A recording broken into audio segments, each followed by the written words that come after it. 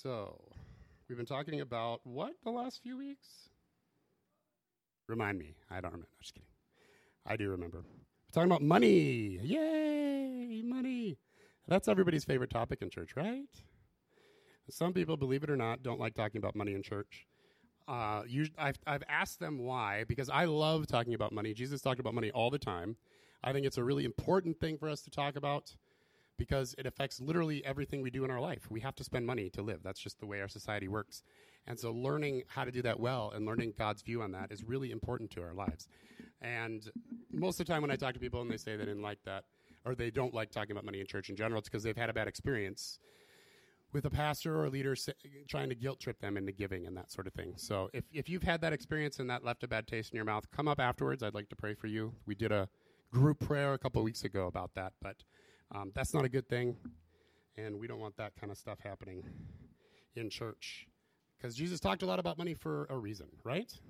And there's a lot of stuff in the Old Testament about this, and there's a lot of stuff in the New Testament. He talked more about money than anything other than the kingdom of God in general. So what did Jesus talk about when he talked about money? What did he teach? Well, he taught what we're calling stewardship, and we get that idea from the parables that Jesus gave about master and his servants, or stewards, which are servants that the master entrusts with stuff and says, here, use my stuff, do my stuff. So like big households back in the day would have many servants, right? Because back then there were really only rich people and servants, who you would call middle class, and then there were the poor who had absolutely nothing and they were on their way to dying, okay? Today we have a much bigger stratification of places to fit in between those things, but back in that day, there wasn't much room in the middle. And so you had the master and they had stewards, servants, and those servants were sort of in different ranks. And so, like, let's say the person in charge of the kitchen, they would be like the main steward of the food. And so they're entrusted with a pretty big budget to buy food. It's their responsibility to make sure everything's purchased and made and all that kind of stuff, and they have servants under them to do some of those jobs, especially in the real big households, right? Ever seen Downton Abbey? Okay. Think that, except togas. That's probably sort of close to what we're talking about, especially in the big households. Okay, so as stewards, we need to realize, understand, be awakened to the idea that 100% of what we have belongs to God. So he's the master, we're the steward.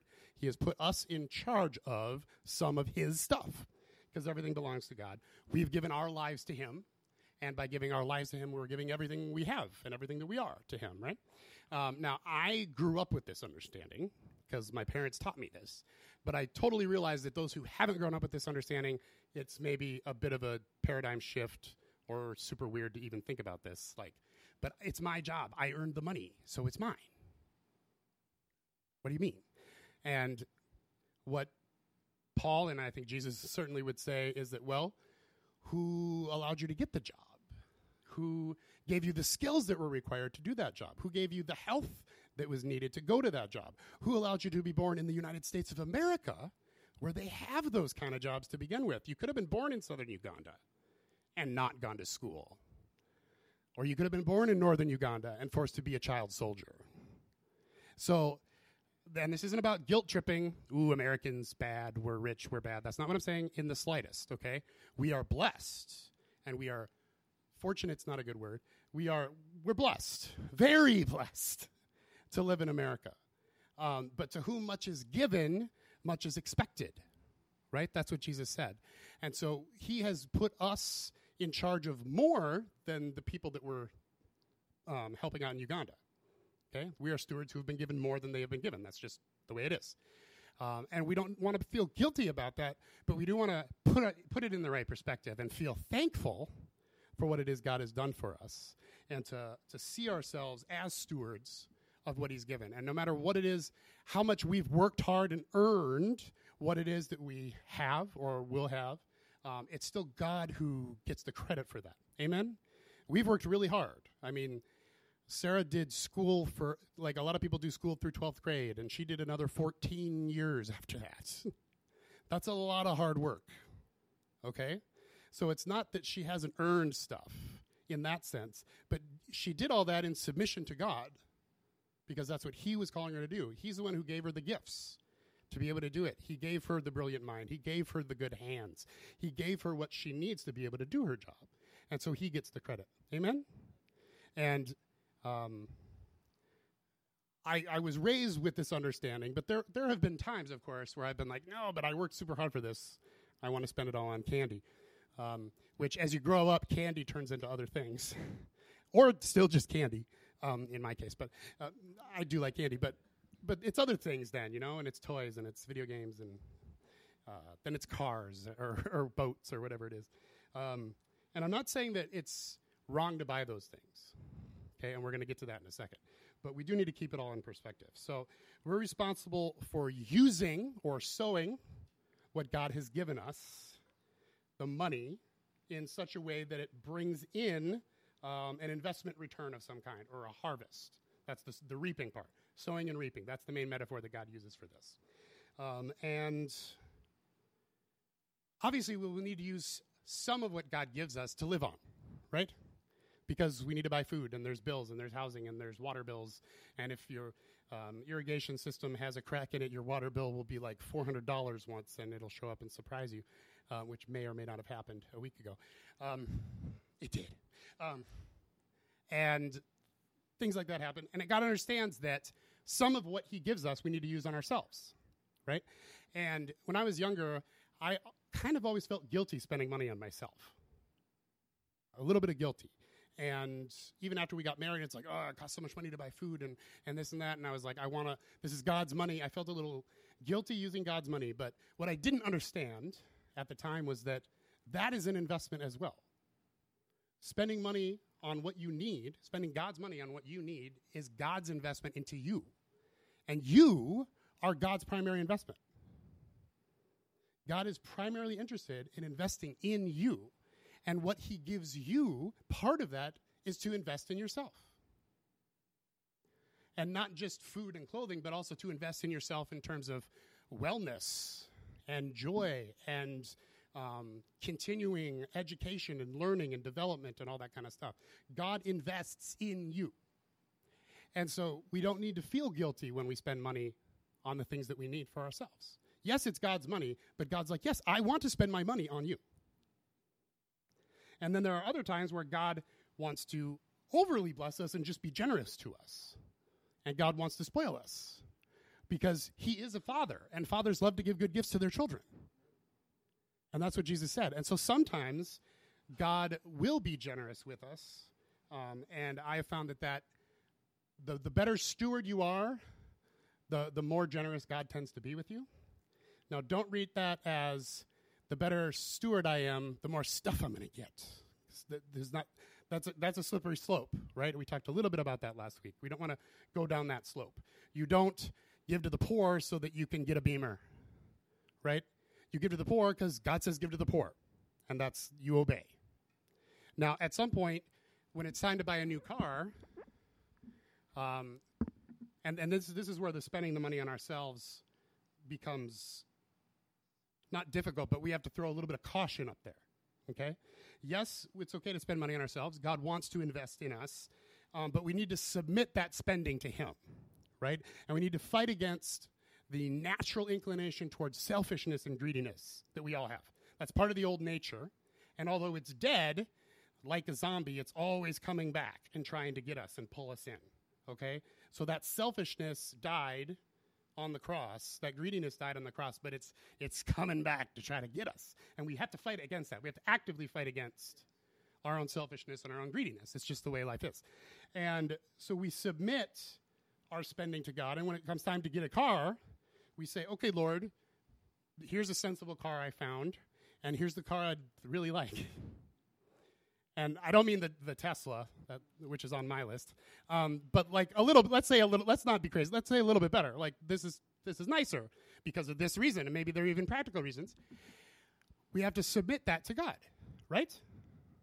And there may be a season where God says, I want you to get this, the most sensible car. Is it the greatest car in the world? No, but it'll get you from A to B. It's what you need. That's all. That's fine. And we say, okay. And we lay down our desire to get something nicer for him. But there will be other times, perhaps, where we're like, I'd really love this, and God's like, happy birthday. Or happy August 4th or whatever. Like, and I have found that the better we are at stewardship, the more faithfully we follow that, it seems to me anyway, the more often God is generous like that. It could also be that I simply notice it more. The more I'm submitted to God, the more I realize that it's generosity and thankfulness and not something I've earned. Maybe that's it. It could be a perspective thing. But it seems to me like God loves being generous. And we see this throughout the New Testament. God is a generous God. It's who he is. It's part of his nature. It's therefore one of the fruits of the Spirit, generosity, right? And God wants us to experience generosity so that we can be generous to other people. And he understands that it's very helpful for us to learn to be generous to other people. It's helpful to first receive that generosity, to experience it. And God likes to be generous to us, both directly by saying things like, go ahead and buy the nicer car or whatever it is, or go ahead and go on the nicer vacation. But sometimes God uses other people to bless us as well. Right? Just as we can be a blessing to other people, sometimes God uses other people to bless us. Vacations is another good example because God wants us to have time with our family, and he wants us to relax and have fun and experience rest. And I know this is going to sound like a really American teaching, but God wants you to go on vacation. And I can back that up because one of the tithes, we talked about this the first week, one of the tithes in the Old Testament that God commanded was saving up money to go on vacation. Specifically to Jerusalem and other places, to take a trip with your family and to go there and to spend time there. Because God understands that we need that as a family. It helps build the relationships. It helps grow us closer together. Now, they were to go to Jerusalem to sacrifice and to teach their kids about the history of the people. So there's a God component there as well. And this isn't the topic, but I would certainly encourage you on your vacations and on your trips to make that to put a God component in there. It could just be as simple as we're going to have devotions every day while we're on vacation or something simple like that. For the last couple of years, we've been baptizing our children, but we're going to run out of children eventually to baptize. But like putting God components into your vacation, I think is a really great idea anyway. But that's also how God wanted us to use part of our money in the Old Testament.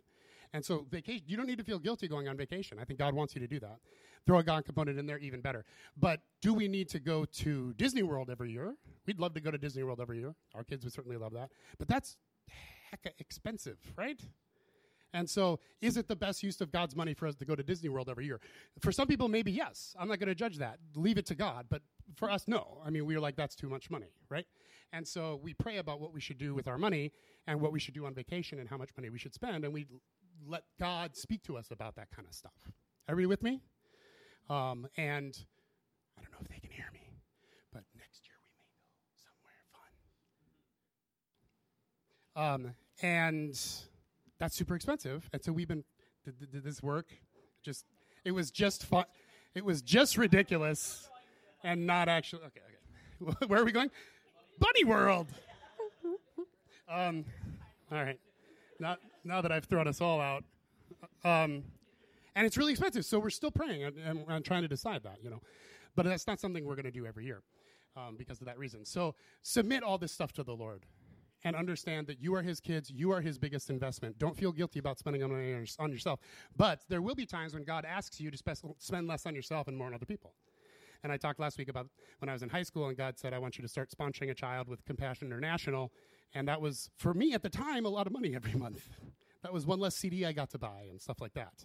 And I also talked about the time he asked us to write a really huge check to dig wells in Africa. And like $5,000, that's a crazy large amount of money when you don't have a lot of money. And he said, do that. And the next year, we didn't go on vacation at all.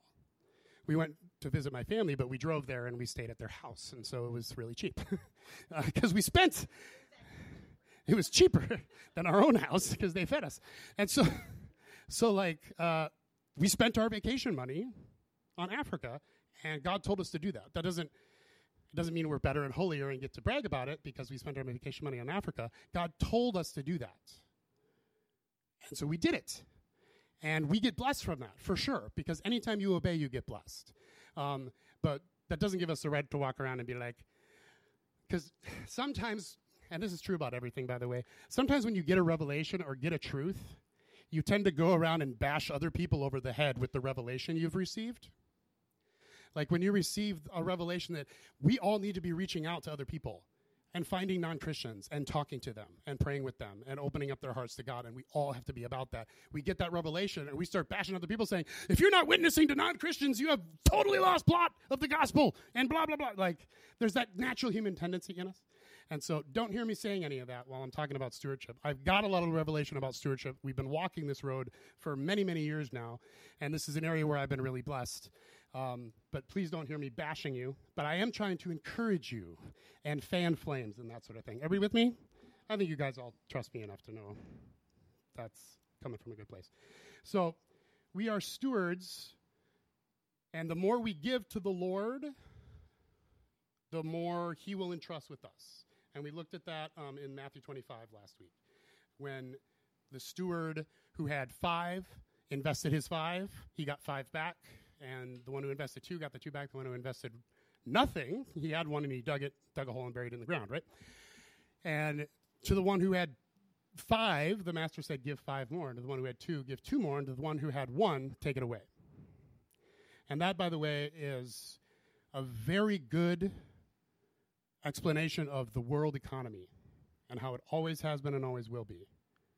If you have, you will get more, and if you don't have, it's taken away.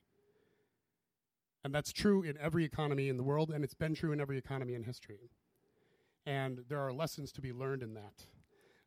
Like non-Christians call it the Matthew principle. Like in economics, it's called the Matthew principle. That's how they refer to it. And it's just the way things are set up, okay? I'm not going to start getting political here or anything like that, but it's the way it's set up. But we can fight against that, the bad aspects of consequences of that, and we can fight for the good consequences of that. And so we also talked about not falling into the trap of saying, well, I don't have much money now, so I'm not going to give much now. But when I have more money, I'll give, right? And that makes a little bit of sense maybe, but the reality is if we're not giving now, we'll never give. And I've seen it over and over and over again with people who are like, oh, I'll give later. I'll give when I have a better job. Well, I'll give when my student loans are done. Well, I'll give when my kids are out of college. Well, I'll give when I die. And it's like, well, when you're dead, you're dead. It's too late. And so, like, don't fall for that trap. That's an easy trap to fall for, and the devil will try to get you to fall for it. Don't. You're smarter than that. I trust you. And so the main reason I think Jesus talks about money more than anything else is that it's a test for us in maturity and in faith, right? I think it's one of the most important tests he gives us. Open up to Luke 16. I'm going to look at many, many teachings on this, and we're going to look at one we haven't looked at yet. Luke 16.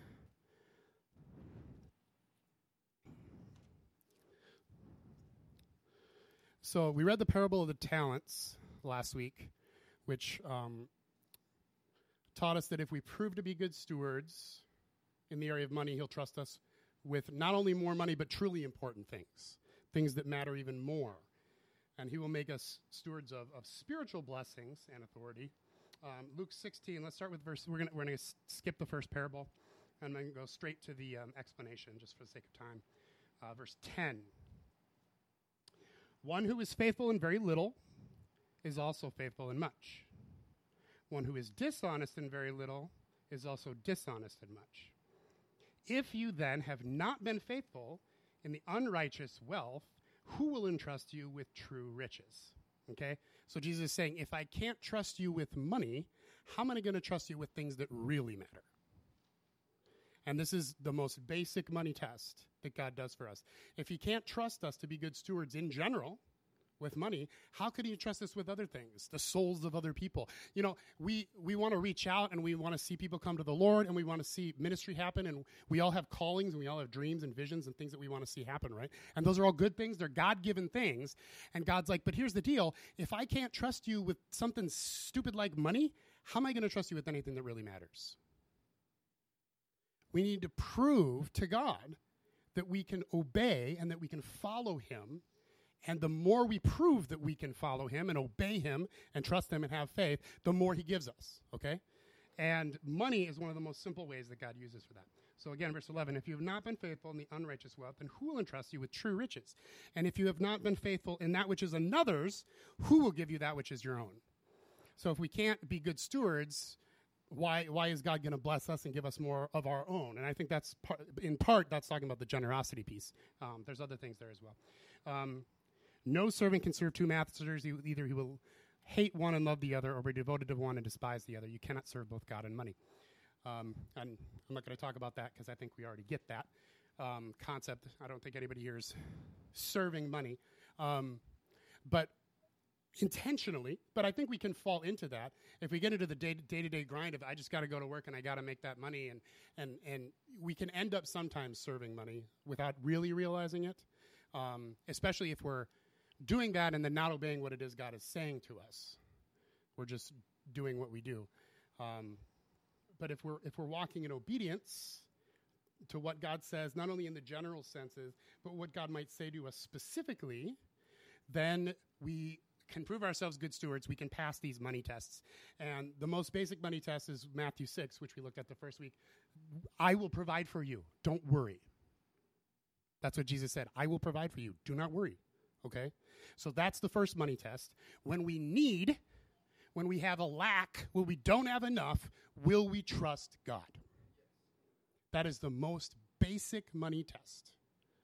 And if we can prove to him that we can do that, then he makes us stewards of more, and we're also entrusted with more of the true riches that Jesus talks about here, okay? So this is a big deal. How we operate in money is actually a big deal. It's like step one of trusting God in a lot of ways. People used to ask me, how do you discern whether or not someone is mature in the faith? And I say, that's easy.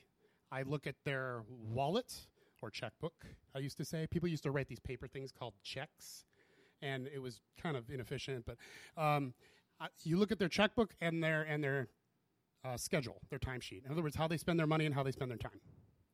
And if they're being good stewards of their money and their time, they're pretty mature. And if they're not, they're not. They may have been in the church for 40 years, but if their pocketbook isn't under submission to God, and if their calendar isn't under submission to God, then they're not that mature. And they're not going to be given a lot of responsibility in the kingdom of God, and they're not going to be given a lot of responsibility in my church or in my whatever thing I'm leading.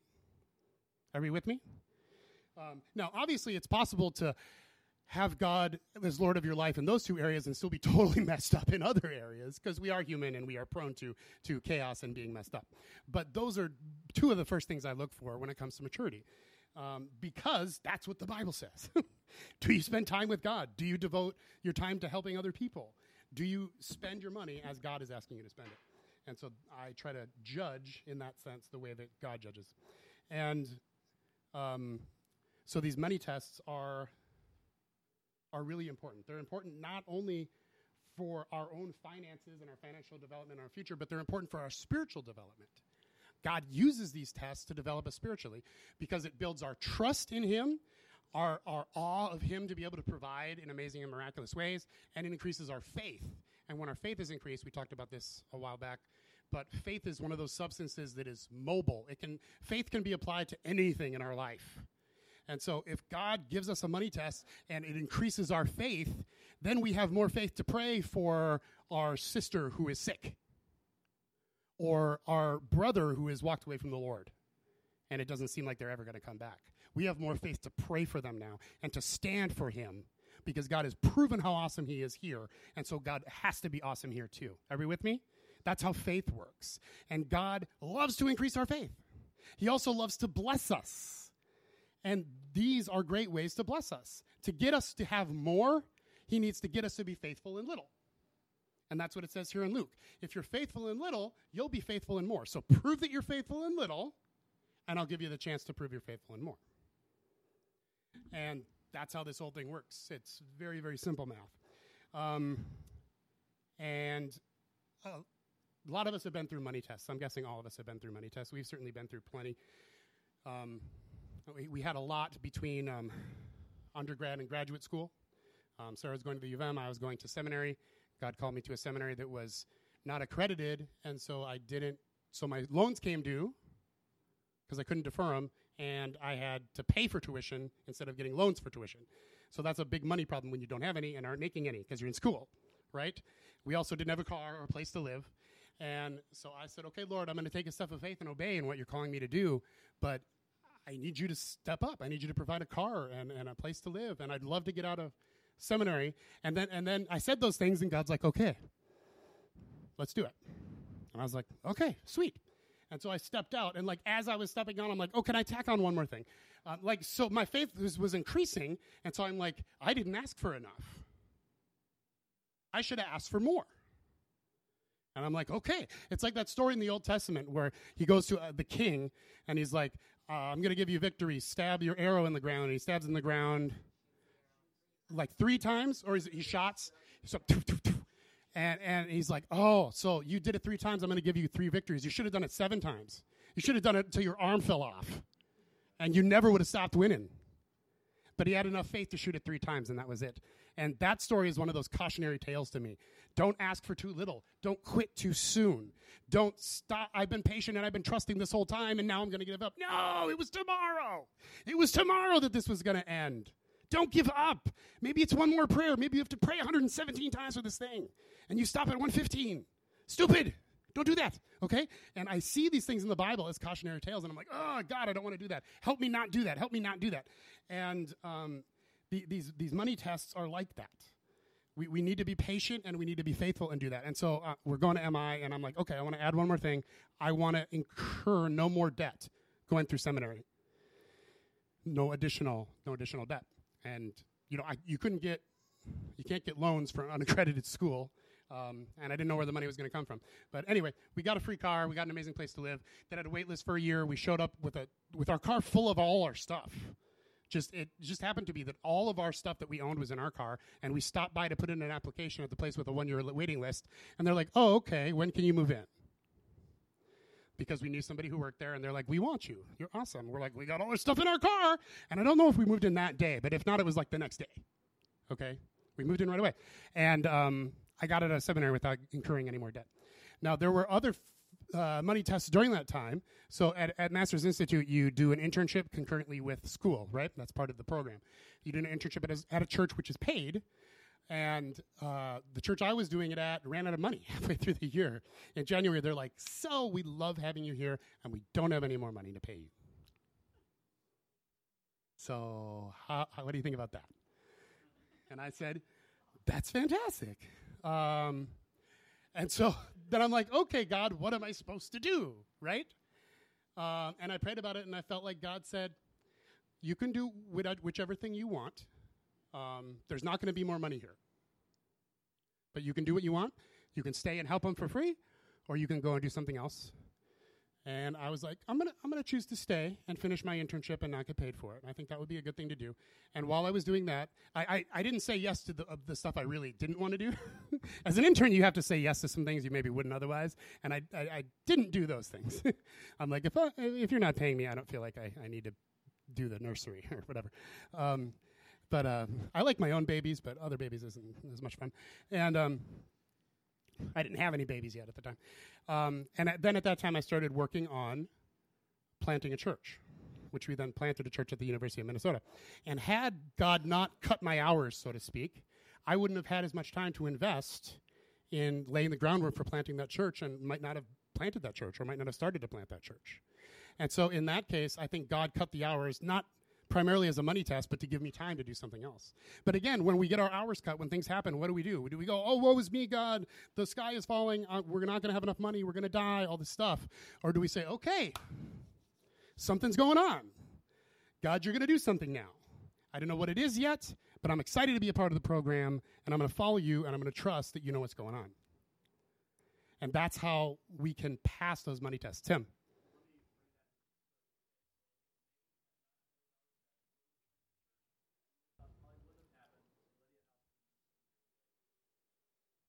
That is a factual statement. Yeah. Because Communitas started because we were doing Extreme Life.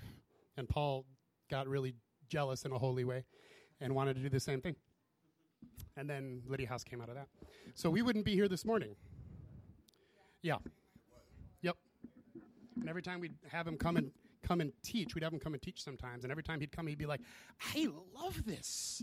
These young adults are so much fun. There's energy, and they ask questions. They don't know things yet. They haven't been ruined by bad teaching and by life and all this stuff, and this is so cool. And so he just really, really loved it, and then Communitas came out of that. So that's true. And so, it's amazing how God does stuff. And so our reaction to life circumstances is very important. And in the context of these money tests, it's very important. And some of you have been noticing, but we have one theme for this entire year. The theme for this entire year is learning to transcend our circumstances. That's the theme for this year. We've been talking about that every single week in one way or another. And right now we're talking about it through money. How to transcend our circumstances. We are meant to live from heaven down in faith. It's called walking by the Spirit and not walking by sight. And we're talking about that every week. And right now we've been talking about it in the context of money. And I think this is a really great rubber meets the road topic and example of learning how to not live by what we see in our circumstance, but to live by faith. Because we're poor, we're living in little Somalia, our car's falling apart, and now I get my hours cut. Like, I easily could have been like, what the heck, God? In fact, I think I did the first day. I'm like, God, what is going on? I don't understand, right? I don't understand.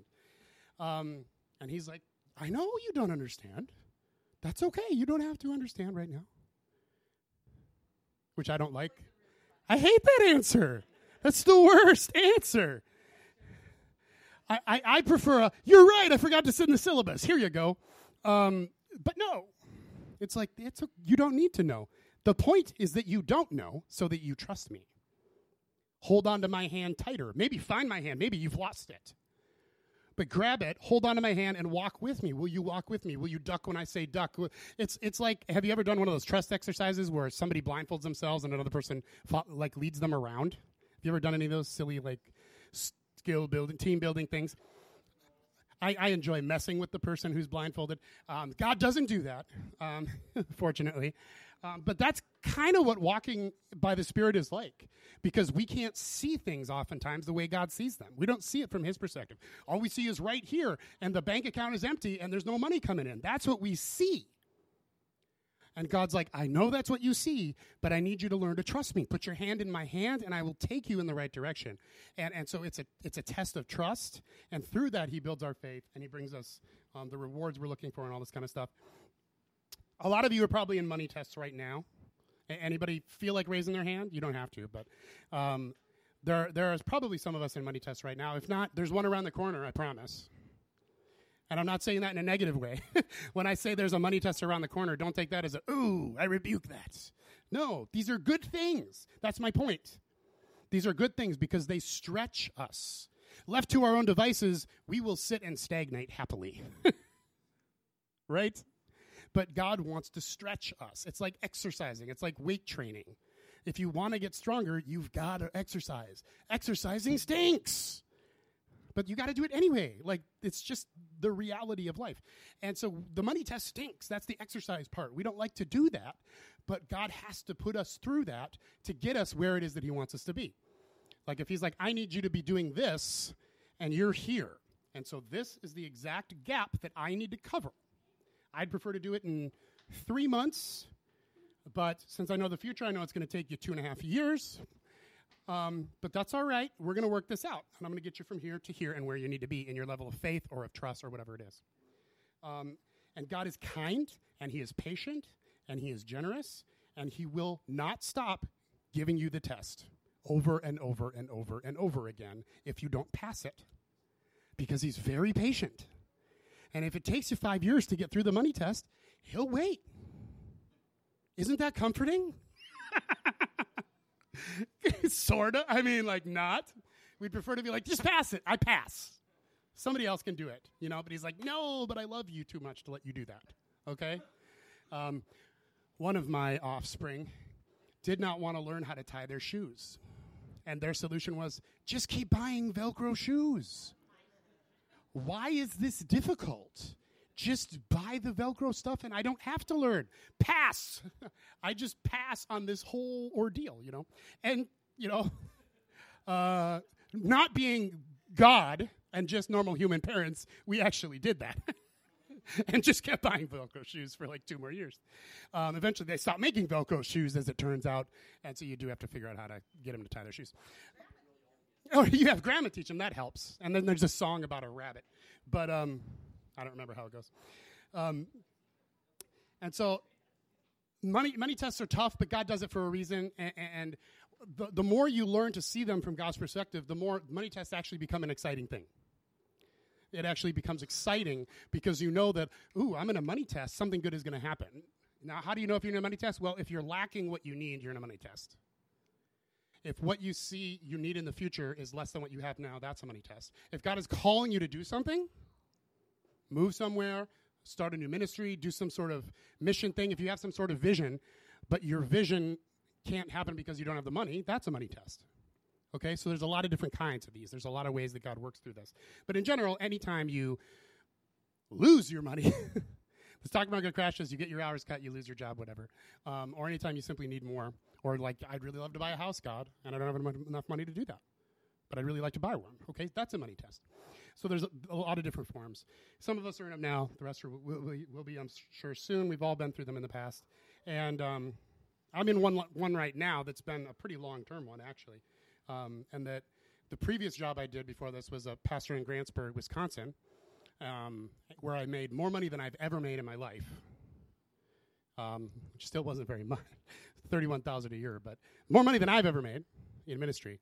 And God said, I want you to leave that, and I want you to come here and work for Paul for significantly less money. Snicker. So that's a money test, right? Okay, do I leave the thing that's given a lot of money, or do I say, well, no, that's silly. I need to be sensible. I need to be stable. I'm a man. I have to provide. There would be a whole host of excuses, right, why not to do it. And we chose to do it. And the money didn't show up the next day to pay me. Eventually, I was able to get a phone call from Tim October last year saying, congratulations, we are doubling your salary. It's very exciting. Probably the only time, hopefully not the only time I'll hear that, because it needs to double a couple more times. But still, you know. Still isn't much. Yeah. Doubling very little, but it does help, right? The widow gave 2 cents, and that was a lot of money to Jesus. So yeah, I'm still walking this out by faith, you know, but God is good and God is faithful. And often these tests have a time component to them. You know, sometimes the test is, are you going to do this? You did it. You passed. Great. It was a one-time obedience thing or maybe a multi-step obedience thing. And other times the test is perseverance. Right? And the same is true in prayer. That's why Jesus, whenever he teaches prayer, he teaches persistence. Prayer has to be persistent or it's not going to work. That's just how prayer works. And when it comes to learning how to trust, time is usually one of the biggest factors. Will you trust over time? Anybody can trust God for a day. Anybody can trust God for a week without complaining and worrying. But when it's 4 months, it's tempting to start complaining and worrying. When it's 8 months, it's hard not to start complaining and worrying. But complaining is worry, that's evidence of unbelief. Lack of trust. That's the opposite. And God, in order to grow, you have to be pushed to the edge, right? We all understand that. Like when it comes to exercise, you can't, whatever your level of workout is in running, let's say, you can't exercise down here every day and get better. You have to actually push yourself. You have to get closer to that edge. And so the more faith you have, the farther God needs to push you to grow that faith. Right? That just makes sense. And so there's often a time component to these. But God is good and he'll get you through it. And I do want to take this moment as a slight aside to give a shout out to Sarah, who's in the front row here, because I'm the pastor and because I'm the one in our family in charge of our finances, God's usually speaking to me about this stuff first. And Sarah is always very gracious to be like, this is what God wants you to do? Are you sure? Okay. You know, and we usually pray about it, give us some time, that sort of thing. And she's always supportive. And she never says, you're no kind of husband who doesn't support his family. She doesn't say that under her breath or mutter it or infer it, imply it, sorry. She doesn't do that. She doesn't nag. Okay? She doesn't say, another one? Seriously? So those things probably happen like somewhere in here, but they don't make it out of here. Once in a while we'll joke about, yes, another one. But I encourage all of you, whether you're in a relationship now or not, to take her example in doing this. Because it's hard for her, because if she wasn't given the word or the faith or the vision, then she has to take it all on faith. Faith not just in God, but in me, that I heard right. That's tough. And when it affects your bottom line, when your husband or wife leaves a job where they're making money and goes to a job where they're not making money, that affects your life. It affects your ability to buy the house you're trying to buy. And probably postpones it. Okay? And so when we're living together with each other, I really encourage you guys to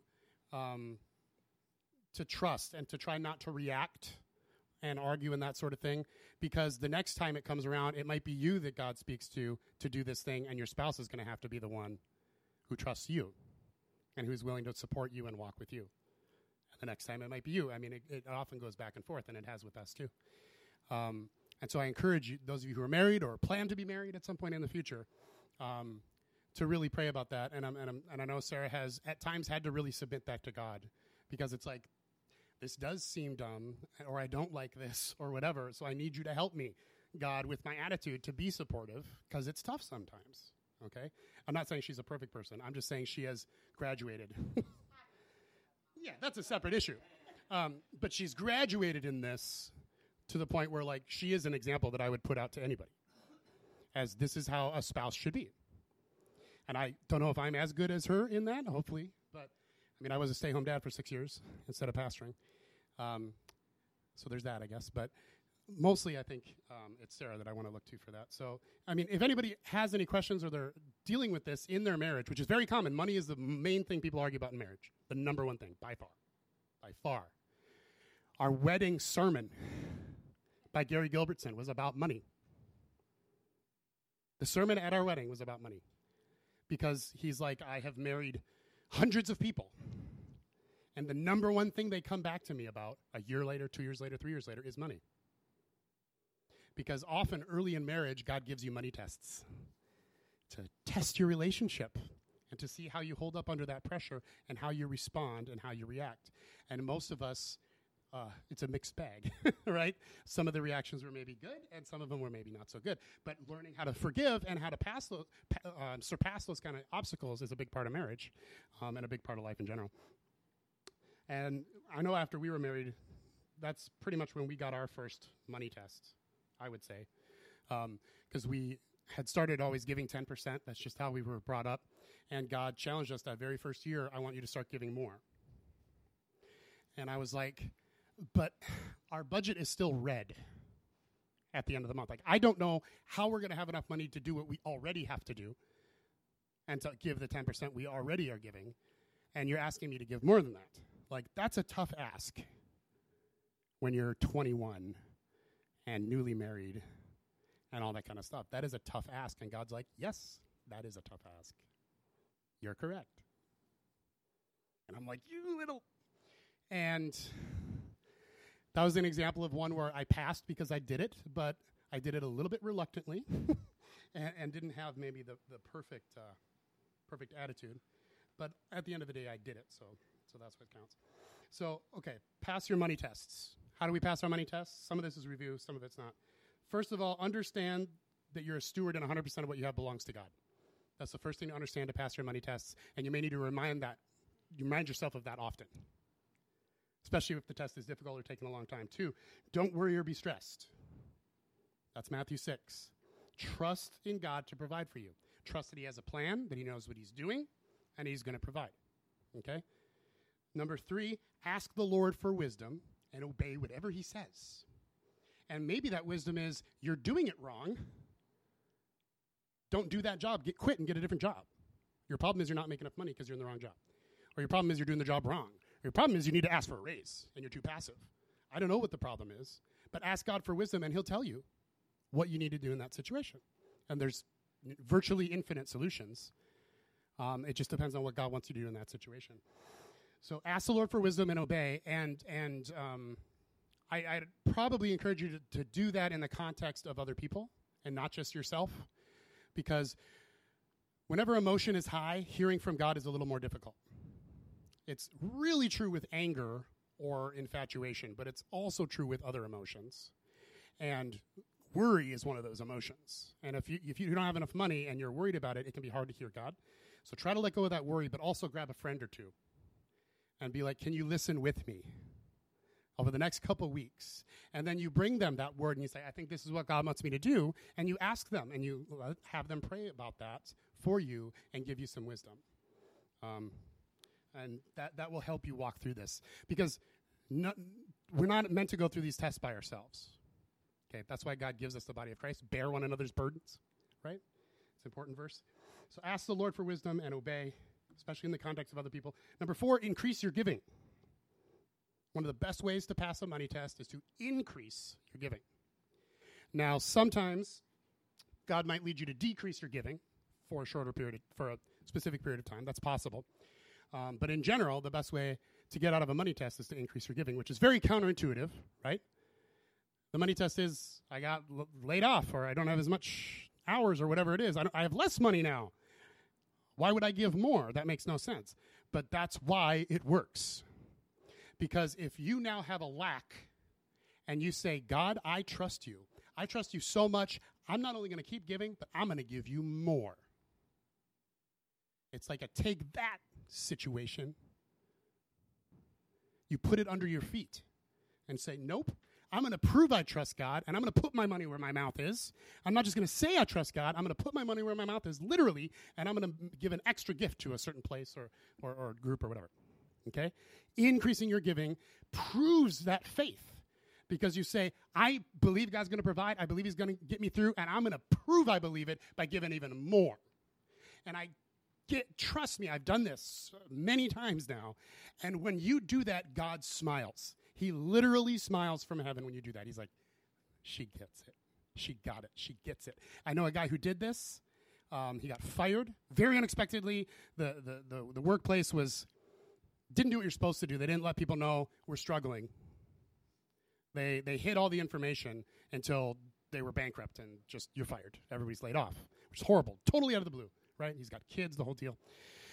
The first thing he does is write a big check to a Christian ministry. First thing he did. Because he understood what was happening. He's in a money test. I'm going to prove that I trust you, God, and that I'm not worried about this money. It's all your money. How about we give some of your money over here? And God's like, yes, one sec.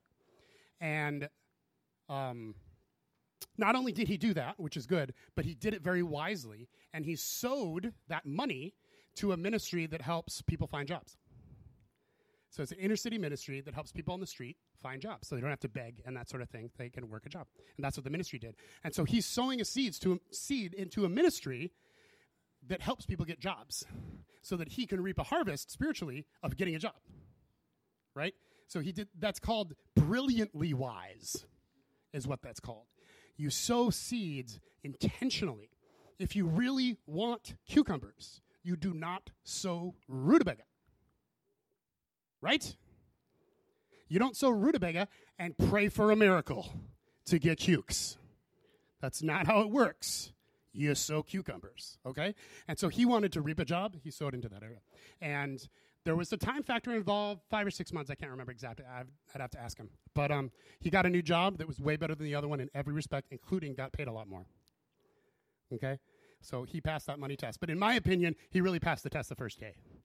The 5 or 6 months after that was just a test of his patience. And is he going to not complain and that sort of thing. But he really passed on the first day. Alexander, yeah.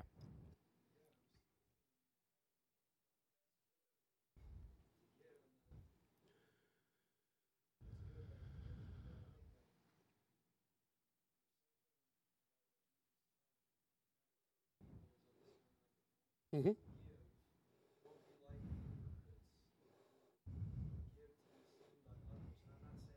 Yep.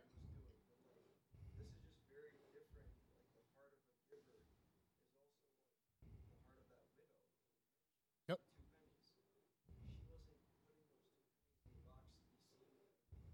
Yep.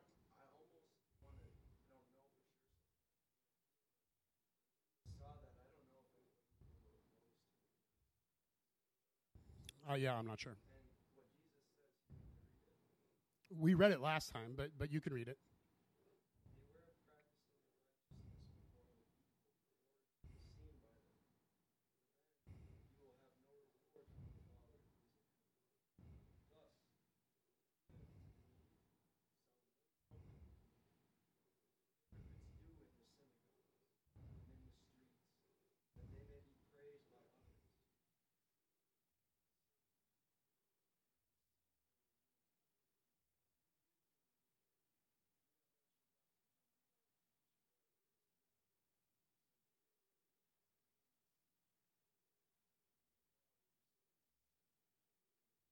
Yep. And that's what I'm talking about is when we're in a money test, we can increase our giving in secret. It's only us and God. And it's proven to him that we trust him, that we trust where he's taken us, even though we don't see it, that we trust, which is faith. When you act on belief, that's faith. It's not faith if you sit around saying, I believe it. You got to put your money where your mouth is, either metaphorically or in this case, literally, since we're talking about money. And so, that's the next thing. Increase your giving. So pray about that. I'm happy to talk to anybody about that. And the fifth one, which we talked about already, is continue to be faithful and trust. That's the final one. And this is how you pass your money tests. And if you continue to be faithful and to trust and push out unbelief and complaining, resist complaining if you can. And again, to strengthen you and stretch you, God's going to push you to the cusp, maybe, the very last cusp, maybe, of what you're able to sustain without worrying and complaining. But he's not going to push you over, so there's no excuse for worrying or complaining, okay? And we might need each other, and there might be bad days that you have to talk to somebody and be like, I'm having a real hard time not worrying about this stuff right now, and we need somebody to pray for us and encourage us, you know? That's what we're supposed to be for one another, is to do that. But that's the final step to pass, is continue to be faithful and trust. Flip to 2 Corinthians 9. This is going to be our last passage for today. 2 Corinthians 9. Going to look at verse 6 and 7. I'm just going to end with talking a little bit about giving, specifically giving money, not just investing money in the general sense, but giving money to the Lord. 2 Corinthians 9, verses 6 and 7. I'm not going to read the parable. I'm just going to read the teaching. I'm just going to read the point at the end. Verse 6, the point is this: whoever sows sparingly will also reap sparingly. Whoever sows bountifully will also reap bountifully. Each one must give as he has decided in his heart, not reluctantly or under compulsion, for God loves a cheerful giver. God loves a cheerful giver. And when I talked about tithing the first week, I said my main problem with churches that teach you must tithe is that turns into a compulsion. That turns into a law and a legalistic thing, and you must do this or else. And it's very hard to respond with joy and cheerfulness when we give, when we feel like if we don't, we'll get in trouble. Right? And that's why God's not into that in the New Testament. He's just saying, look, everything is mine, and do what I tell you to do with the money. Learn how to be a good servant, and do it cheerfully, not reluctantly. And this is why, and I've shared this, some of my early money tests, I passed, but like barely. Right? I passed with like a D or a C because I obeyed, but it was either a little reluctant or a little like, I guess I have to give, but darn it, you know? But that's okay. When we're learning how to walk, we fall a lot, right? But over time, we eventually learn how to walk. You don't yell at the kid who's falling. You help them and you encourage them, and that's what God does. And so eventually, we got to the point where when God was like, I want you to give, I want you to do this, I want you to do that, it was like, awesome. I'm excited. And when even when he said, I want you to write that giant check, at first it was like, whoa. Like, you know, I wasn't super cheerful on the first day. But after praying about it and submitting it to the Lord, I was like, it is pretty awesome that we get to be a part of this. And since then, we've done a lot more stuff. And World Vision has this cool thing where you can build a house for a widow and her children. A whole house. You write one check and you just built somebody a house. And like, how amazing is that? How amazing is that? And so it brings us joy to be able to do that kind of stuff. And when we first got married, we didn't have much to give, so we couldn't do the cool stuff like that. It's like, well, what good does $10 do? But that's not what it's about. It's about the 2 cents. It's about giving what God tells you to give. And if you're faithful, eventually you'll have bank to give to people. And you'll be able to build a stinking house. You'll be able to dig a well. You'll be able to fund ministries and do amazing things for the gospel. I mean, we've given away over $250,000 now. That's insane. I don't make any money. How do we do that? I don't know. I could forensically look at the math, and I think there'd be some loaves and fishes in there. But God is awesome. And the more you give, the more you sow, the more you'll reap. It says that right here. Okay? So if you sow sparingly, you'll reap sparingly. And that's how you start, and that's okay. You sow a little bit. A little bit of obedience is good, but eventually God's like, I want you to start sowing more bountifully, being more generous, trying to exercise that fruit and being like I am. And we're like, okay. But as we do it, we start to reap more bountifully, and that joy comes and that cheerfulness comes. And eventually we're able to do things that you don't have to give the caveat of the widow gave 2 cents. That's true and that's important, but eventually you can be like, yeah, and somebody supported Paul when he went to Macedonia, or he couldn't have gone. That's why he wrote this in 2 Corinthians. Folks, I want to go to Crete. I need some money. The boats aren't free, right? That one shipwrecked and he got bit by a snake, but that wasn't because of the donors. That wasn't on them. Yeah.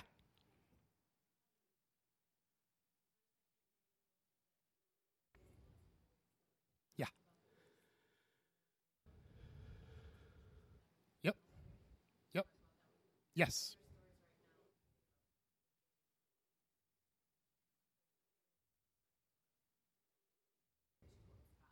Yes. Yep. Absolutely. Right. We don't give. Right. Yeah. And the point. Yeah. The point isn't we sow bountifully so that we can reap bountifully and then use that on ourselves. And we did talk about that. That's not what it's about.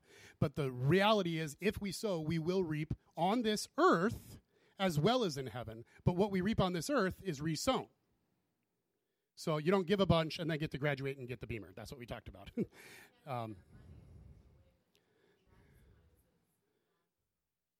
Yes, exactly. And so that means it's not all tax deductible. No, it's yeah. Yep. You do everything in such a way that yes. Yep, exactly. And so some of that you might not see an immediate reaping because that's not what it's about. It's not a direct investment. It's not like here's my dividends. And we're going to get to one of those verses in just a sec, actually. So you start in obedience, and then you work from there and work from there. And, when we first started, when we were poor, it was really challenging. Because we were saying, God, we don't have enough hardly even now. We already have to trust you for everything, and now you're asking us to trust you for more. And he's like, yeah. And I would not trade those poor years for anything. I would not trade that time for anything. It was a struggle. It was difficult. It was generic food. We didn't have a car for 2 years and had a bike to school. And then the bike got stolen. We had to walk to school. I mean, there were challenges, and it was difficult. But our faith increased so much during that time because God met us every step of the way and provided food. Sometimes people showed up and gave us food. Here's a bag of food. It happened.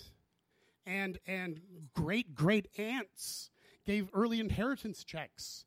Whose great-great-aunt gives you anything other than, some old piece of furniture?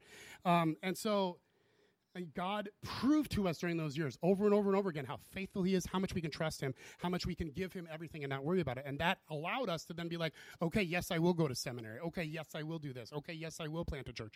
Okay, yes, we will do all this stuff. Because he built that faith through the obedience when we were younger. So people often ask, and somebody did ask this question over the week, where do we give? Like specifically, where should I give? And not when I'm talking about investing in the kingdom of God, I'm not just talking about writing checks to places. And you brought that up, and we talked about that. Some of that money is spent on ourselves. Some of it is done to friends and that sort of thing. We're not just talking about tax deductions, okay? We're talking about this money is going to the Lord. But some of that is going to be actual money that we give to somewhere. So where do we give? I got 6 things here. 1, give to ministries that are giving to you.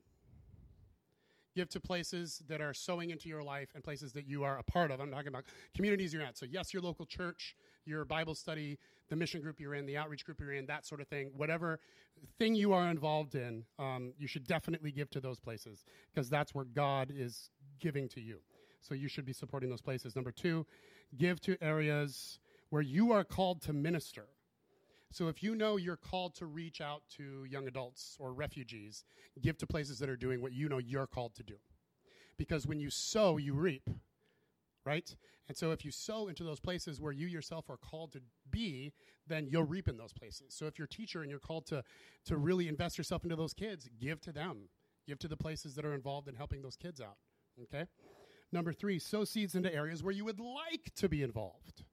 I would like to see a harvest in this area or that area. And not just you or your family. It could be you individually, it could be your family, or it could be your church. Like, I would like to see us involved in some way in the refugee crisis in Minneapolis and in bringing Muslims to Jesus. And that doesn't necessarily mean this room will be full of Somali people, but I want us to be a part of it somehow, okay? And we're not right now. And so how do I help us to become a part of that? We give money to places that are doing it. I don't mean we, Lydia House, although Lydia House does too, but we personally. I invest in here because I'm a part of here, okay? And so I invest in places that are helping the refugees. I invest in ministries that are reaching out to Muslims in the Twin Cities because I want to see a harvest. I want to have influence in those areas, and we're not doing it now, but I want to. So we invest. Sowing seeds, that's what investing in the kingdom is. That's what the parable of the talents is about, investing in the kingdom of God, okay? And, you know, in that story, they invested money and they got money back. And sometimes that is true, but other times you invest money and you don't get the money back. It's more spiritual. It's more intangible, okay? So both are true. Number 4, give to the poor. That's a no-brainer. This book tells us to do that like so many times. It's ridiculous. Support the poor. That's our calling. We have to give to the poor. We just have to do it. And so that's one area where we should give, is places that are supporting the poor. Number 5, Luke 16:9. We read this the first week, but Luke 16:9 is use worldly wealth for. So right there it's telling us how to use our worldly wealth, right? Because it says those exact words. Use worldly wealth for the purpose of gaining friends for yourself, so that through them you can store up in eternal life. So use your money to invest in people around you to make friends. Bribe people into being your friends. Because through that, you are investing in your heavenly reward, is what it says. Okay, that's Luke 16:9. And when Davo, one of my pastors and mentors, showed me this verse, and I was like, I've read that before, but I didn't understand it. And he's like, oh, well, it means use worldly wealth to gain friends. And I was like, it actually means that? That seems weird. And he's like, no, that's why when I'm out with my kids and I see a bunch of other kids playing, I have my kids go and tell them, come over to Dairy Queen with us, and I buy them all ice cream cones. Because the Bible says use worldly wealth to gain friends. And so that's what I do. And I was like, you know, it's like, that's so non-spiritual sounding, man. You're saying just like spend money and people will hang out with me more? Well, that's how we started our church, Extreme Life, the church plant. We invited people over and we fed them. Come to our house, use our fridge. And that's what we did. And we spent that money on building a community, and it started a church. Okay, so this stuff really works. And so I really encourage you, especially for those of you who are families or part of a married couple, pray about how can we use worldly wealth to gain friends? What can we do to advance the kingdom of God through our money, the money God has given us, the money God's entrusted to us? And I talked about this before, but part of that tithe, that second tithe people were to give, was to vacations and feasts. Those were the two things we were supposed to use that second tithe for in the Old Testament, vacations and feasts. Feasts are not your family Thanksgiving. Feasts are community barbecues. That's what the feast days were. It was everybody getting together and having a gigantic party with a whole bunch of wine and a whole bunch of venison and a whole bunch of mutton and a whole bunch of other meat. And it was like a 3 or 4 day eat fest. Like that's what the Hebrew feasts were. And everyone was supposed to save up money to invest into that, to be a part of community building. And so I encourage you to pray about it. Be like, hey, maybe just invite all your neighbors over for a barbecue. That's super easy. Hey, we're having a neighborhood cookout. Oh, okay. Is that like an official thing? Who cares? Doesn't matter. We're having a neighborhood cookout. Come and cook. And if you're going to do it, I highly encourage you, buy the good stuff. Seriously. Go to Costco or find someone with a Costco membership. Go there and buy steaks. It's expensive. This is going to be an investment in the kingdom of God. But if you invite a stranger over and you feed him ribeye, he will never forget it. I'm serious.